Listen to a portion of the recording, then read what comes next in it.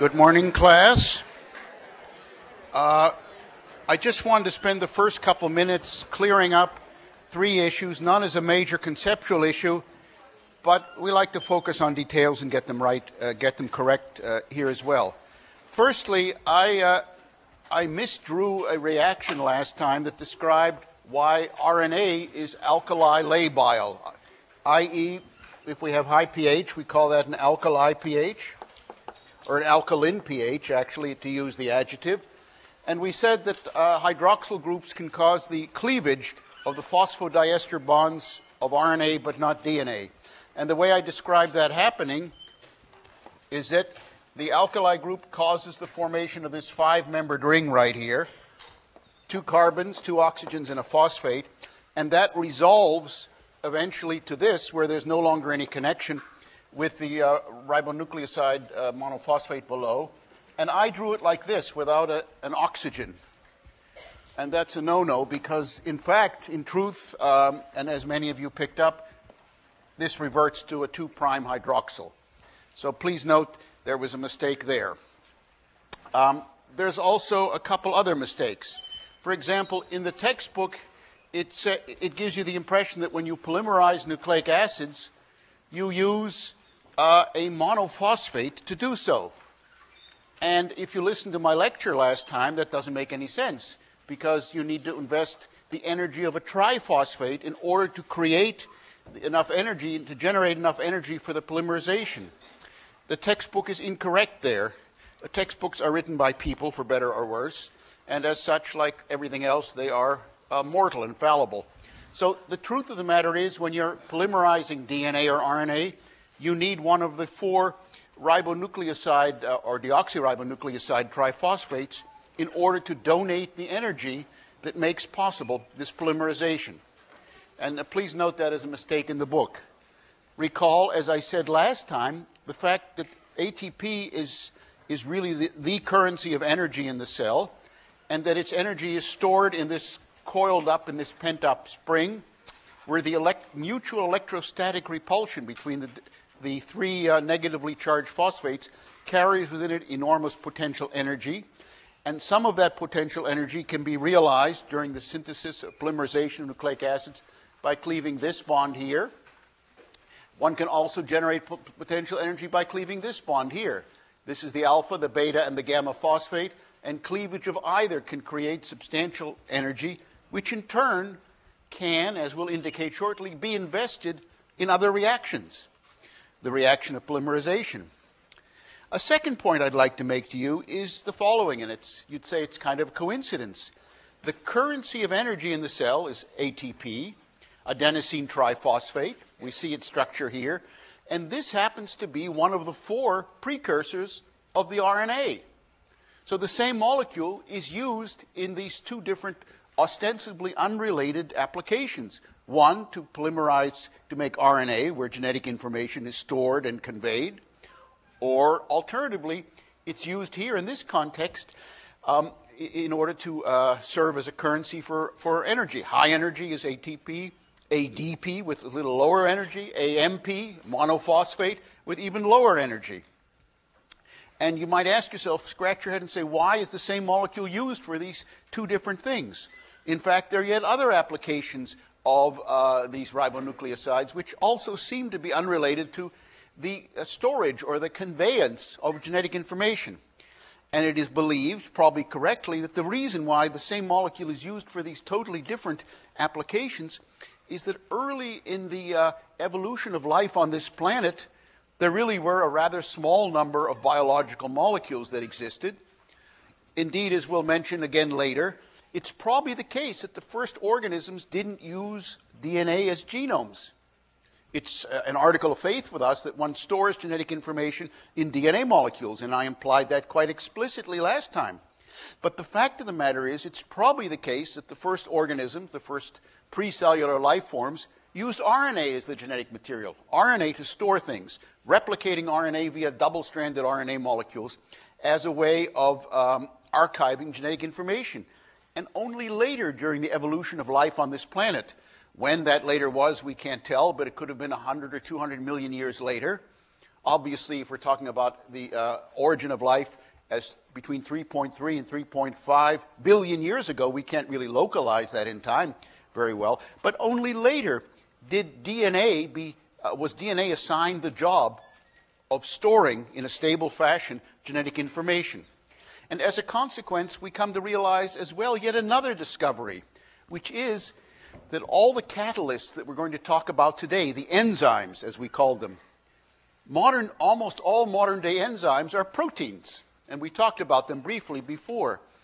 But over the last 15 years, 20 years, there's been the discovery that certain RNA molecules also possess the ability to catalyze certain kinds of reactions. When I was taking biochemistry, if somebody would have told me that, I would have called the psychiatric ward, because that was such an outlandish idea. How can an RNA molecule catalyze a biochemical reaction? It doesn't have all the side groups that one needs to create the catalytic sites for reactions. But we now realize, on the basis of research, which actually led to a Nobel Prize being awarded about 5 years ago, that RNA molecules are able to catalyze certain kinds of reactions, and that begins to give us an insight into how life originated on this planet. Because RNA molecules may have stored genetic information, as I said before. RNA molecules or their precursors, like ATP, may have been the currency for storing high-energy bonds, as is indicated here. And RNA molecules may well have been the first enzymes to catalyze many of the reactions in the most primitive life forms that first existed on this planet. And therefore, what I'm saying is that as life developed in the first 100 or 200 million years, who knows how long it took, gradually DNA took over the job of storing information from RNA, and gradually proteins took over the job of mediating catalysis, of acting as enzymes, to taking the job over from RNA molecules. Today, there are certain vestigial biochemical reactions, which we believe are relics, echoes of the beginning of life on Earth, which are still mediated by RNA catalysts. We think that they're throwbacks to these very early steps, maybe even in pre-cellular life form, where RNA was delegated with the task of acting as a catalyst.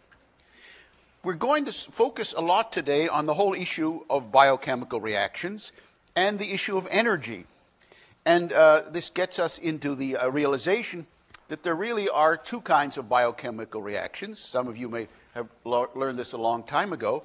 Either exergonic reactions that release energy, that produce energy as they're produced, as they proceed, or conversely, endergonic reactions, which require an investment of energy in order to move forward.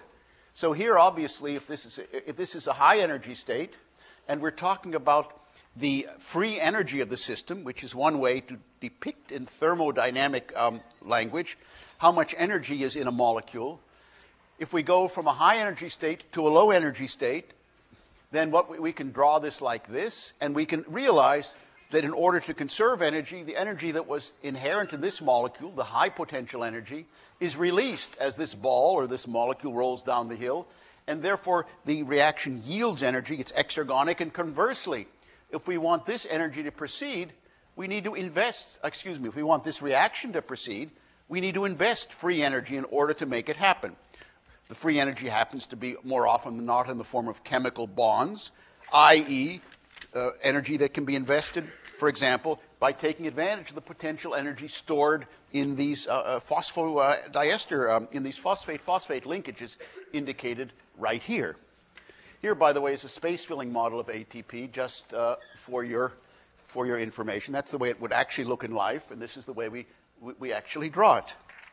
Now, having said that, if we look at the free energy profile of various biochemical changes, then we can depict them once again in this very schematic way here. And by the way, free energy is called G, the Gibbs free energy, after Josiah Gibbs, who was a thermodynamic whiz in the 19th century at Yale in New Haven. And here what we see is that the change in free energy between the reactants and the products is given by delta G. So by definition, we start out the reaction with reactants, And we end up at the end of the reaction with products. And overall, if the reaction is exergonic and will proceed forward, it releases energy, and the net release of energy is indicated here by delta G. But more often than not, biochemical reactions that are energetically favored, that are exergonic, actually can't happen spontaneously. They don't happen spontaneously because, for various reasons, they have to pass through an intermediate state, which actually represents a much higher free energy than the initial reactants possess. And this higher free energy that they need to acquire in order to move over the hill and down into the valley is called the energy of activation, the activation energy. And therefore, if I were to supply these reactants with energy, for instance, let's say I were to heat up these reactants and therefore give them a high degree of thermal energy, which they might be able to use to move up to this high energy state. I supplied them with free energy by giving them heat. Then they might be able to move up to here and then roll down the hill. But in the absence of actually actively intervening and supplying with them that energy, they'll remain right here, and they may remain right there for 1,000,000 years. Even though, in principle, if they were to reach down here, they would be much happier in terms of reaching a much lower energy state. To state the obvious, all these kinds of reactions wish to reach the lowest energy state possible. But in real time, it can't happen if there is a high energy of activation. Now, what do enzymes do? As always, I'm glad I asked that question. What they do is they lower the energy of activation. And this is, in one sense, obvious, and in one sense, it's subtle. Because enzymes have no effect on the free energy state of the reactants. They have no effect on the free energy of the products. All they do is to lower the hump. And they may lower it very substantially. And because they lower it substantially, it might be that some of the reactants here may, just through a chance acquisition of thermal energy, be able to move over the much lowered hump and move down into this state right here. Now, the actual difference in the Gibbs free energy is totally unaffected. All that happens is that the enzyme, by lowering the energy of activation, make this possible in real time.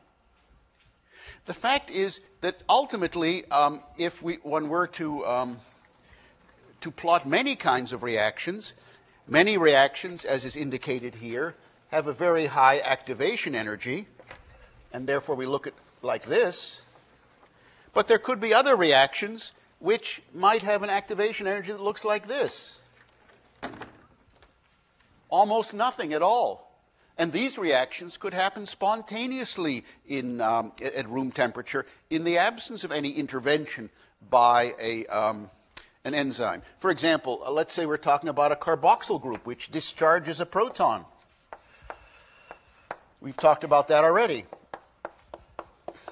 Well, that reaction happens spontaneously at room temperature. It doesn't need an enzyme to make it happen. It can happen because there's essentially no energy of activation. But the great majority of biochemical reactions do have such an activation energy and therefore do require a lowering, like this, in order to take place. Now, let's imagine other versions of the energy profile of a reaction. And keep in mind, what I'm showing here on the abscissa is just the course of the reaction. You could imagine, I'm not really plotting time, I'm just talking about a situation where to the left the reaction hasn't happened, and to the right it has happened. Let's imagine, can you see this over there? Then I won't write over there. I won't write. All right, let's see if this works.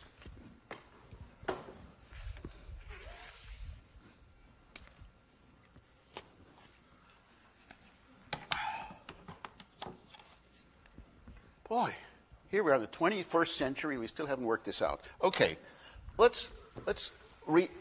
everybody can see this right here, right? Okay, so look, let's imagine we have a reaction that looks like this. A reaction profile that looks like this, where these two energies are actually equivalent. Okay, I've tried to draw them on, well, they're not exactly, but they're pretty much on exactly the same level. And let's say we start out with a large number of molecules right over here. Now, if there were an enzyme around, the enzyme might lower the activation energy, and in so doing, make it possible for molecules to tunnel through this hill and move over to here. The fact that when a molecule gets over here, it has the same free energy as over there, means that the catalyst may in principle also facilitate a back reaction. What do I mean by a back reaction? I mean going in exactly the opposite direction. And so once molecules over here are formed, the energy lowering effects of the enzyme may allow them to move in both directions. And therefore what we will have is ultimately the establishment of an equilibrium. If these two energy states are equivalent, then I will tell you 50% of the molecules end up here, and 50% of the molecules end up here. And here we're beginning now to wrestle with two different independent concepts: the rate of the reaction and the equilibrium state of the reaction. Note that the enzyme has no effect whatsoever on the equilibrium state. If these two are at equal free energies, the equilibrium state, whether the energy barrier is this high or whether it's this high, is irrelevant. The fact is, if the enzyme makes possible this motion back and forth, the ultimate equilibrium state will be 50% of the molecules here and 50% of the molecules there. And therefore, the enzyme really only affects the rate at which the reaction takes place. Will it happen in a microsecond, or will it happen in a day, or will it happen in a million years? The enzyme has no effect whatsoever on the ultimate end product, which in this case is the equilibrium. Of course, and there is a simple mathematic formalism which relates the difference in free energies with the equilibrium. Here we might have a situation where 80% of the molecules end up at equilibrium over here and 20% end up here. Or we might end up as a state where 99.9% of the molecules end up here and 0.1% of the molecules end up here. But that ultimate equilibrium state is in no way influenced by the enzyme. They just make it happen in real time. And therefore, to repeat and echo a point I made last time, if most biochemical reactions are to occur in real time, i.e. in the order of seconds or minutes, an enzyme has to be around to make sure they happen. In the absence of such an enzyme, of its intermediation, it just won't happen in real time, even though, in principle, it's energetically favored. So let's just keep that very much in mind in the course of the discussions that happen. And let's just begin now to look at an important energy-generating reaction in the cell, which is called glycolysis. We already know the prefix glyco. Glyco refers to sugar. And lysis, L-Y-S-I-S, refers to the breakdown of a certain compound. I am not going to ask you, nor is anyone else in this room going to ask you to memorize this sequence of reactions. But I'd like you to look at it and see what take-home lessons we can distill out of that, what wisdom we can learn from looking at such a complex series of reactions. Perhaps the first thing we can learn is that when we think about biochemical reactions, we don't think of them as happening in isolation. Here I'm talking about, for example, in this case, I could be talking about A plus B going to C plus D. And there might be a back reaction to reach equilibrium. And we're just isolating that simple reaction from all others around it. But in the real world, in living cells, most reactions are parts of very long pathways, where each of these steps here indicates one of the others, a step in the pathway. What we're interested in here is how glucose, which I advertised 2 lectures ago as being an important energy source, is actually broken down. How does the cell harvest the energy which is inherent in glucose in order to generate, among other things, ATP, which we've said repeatedly is the energy currency. ATP is used by hundreds of different biochemical reactions in order to make them happen. These other biochemical reactions are endergonic. They require the investment of energy, and almost invariably, but not invariably, but almost invariably, the cell will grab hold of an ATP molecule, break it down, usually to AMP or ADP, and then utilize the energy which derives from breaking down ATP. It will invest that energy in an endergonic reaction, which otherwise would not happen. So here we reach the idea that perhaps by investing energy in a reaction, the equilibrium is shifted. Because by investing energy, actually the cell is able to lower the free energy state between these two. And that makes it possible for the equilibrium to be much more favored. Let's look at this glycolytic pathway. Glycolytic refers obviously to glycolysis. And here we start out with glucose. We're drawing it out flat rather than the circular structure we talked about last time. And let's look at what happens here. Again, not because anybody wants you to memorize this, but because some of the details are in themselves very illustrative. The goal of this exercise is to create ATP for the cell. But the first step in the reaction is actually totally counterproductive. Look at the first thing that happens. The first thing that happens is that the cell invests an ATP molecule to make glucose 6-phosphate. I've advertised the goal of this as being to generate ATP from ADP, from adenosine diphosphate. But the first thing we go here is this is an endergonic reaction in which the cell invests energy to create this molecule here. So this doesn't make sense, but ostensibly it must make sense at one level or another, because you and I, we're all here, and everybody in this room, at least this moment, is metabolically active. All right, so we got this molecule here, glucose 6-phosphate, and this can isomerize. You see, here's glucose 6-phosphate, fructose 6-phosphate. And the fact of the matter is there's no oxidation reduction reactions here. It's just an isomerization. And this molecule are virtually in the same free energy state. It happens to be the case that their profile will look very much like the one I drew you before. Their energy profile will look like this. And one needs an enzyme to lower it. But there's no energy that needs to be invested in converting one to the other, because they're very similar molecules and therefore in comparable free energy states. Now look at the next step. The next step is again an ostensibly totally counterproductive way of generating energy, because once again ATP, the gamma phosphate, its energy is invested in creating a diphosphorylated hexose. Fructose 1,6-diphosphate, where the numbers refer obviously to the identities of the carbon. And now we have a diphosphorylated fructose molecule. And so here you can actually see what the three-dimensional, what we imagine closer to what the three-dimensional structures of these molecules look like. And we shouldn't focus this time on whether it's this or this. For all practical purposes, let's just focus on this pathway here. And here, for the first time, what now happens is that this hexose is broken down into two trioses, i.e. into two 3-carbon sugars. And this is a slightly exergonic reaction. It yields, it happens without the investment of energy, and there's an enzyme, once again, that's required in order to catalyze it. But let's be really clear now. Now we have to follow the fate of two molecules, the first triose and the second triose. They have different names, but we're not going to focus on the names.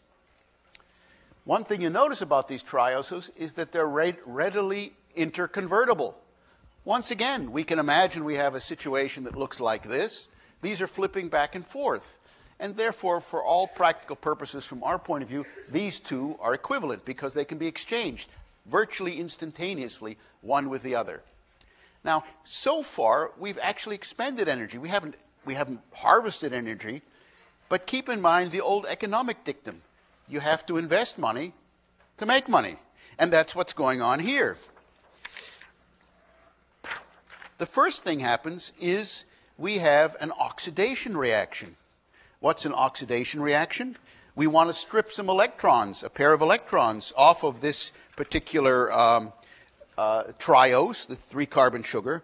And by stripping off a pair of electrons, we donate the electrons from NAD plus to NADH. And here these structures are given in your book.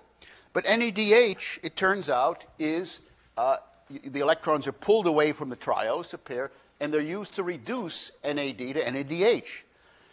Keep in mind that in an oxidation reaction, one molecule that's being oxidized is denied a pair of electrons. The other molecule that's being reduced, in this case NAD, acquires a pair of electrons. And you can focus, if you want, about the charge of these molecules, one or the other. But keep in mind that in these oxidation reduction reactions, whether it's plus charge or minus charge is irrelevant. The real name of the game is the electrons. Forget about the protons, whether it has a plus charge or it's neutral. The real name of the game here is that 2 electrons are being used to reduce this molecule to this. By the way, third mistake I forgot to tell you before. There's a double bond in one of the pyrimidines in the book that doesn't make any sense. Whoever finds it gets a prize, but no one's figured out what the prize is yet. Okay, so here, this double bond gets reduced. You see the difference between this and this over here? And this NADH, it turns out, is a high-energy molecule. The street value of NADH is 3 ATPs, i.e., in the mitochondria, NADH can be used to generate 3 ATPs. And that's worth something. So NADH on its own is a high-energy molecule. It can't be used for that many things, but it can be pulled into the mitochondria where it's converted to 3 ATPs. So we say, well, we're starting to make some money out of this investment because we've made, in fact, these ATP, we've made these NADHs. See right here? Why do we say 2 NADHs? Because there's 2 trioses we're working with, and each one of the trioses gives you an NADH. So everything that's going on after this, starting from the top here, is now doubled because we're looking at the parallel behaviors of 2 identical 3-carbon sugars. So here, we've so far generated, in principle, 6 ATPs. How much did we invest already up to this point?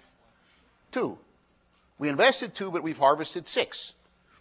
Already we're starting to make a little money because I told you the street value of an NADH is 3 ATPs on the black market. Okay, so what happens next? Next is another good thing.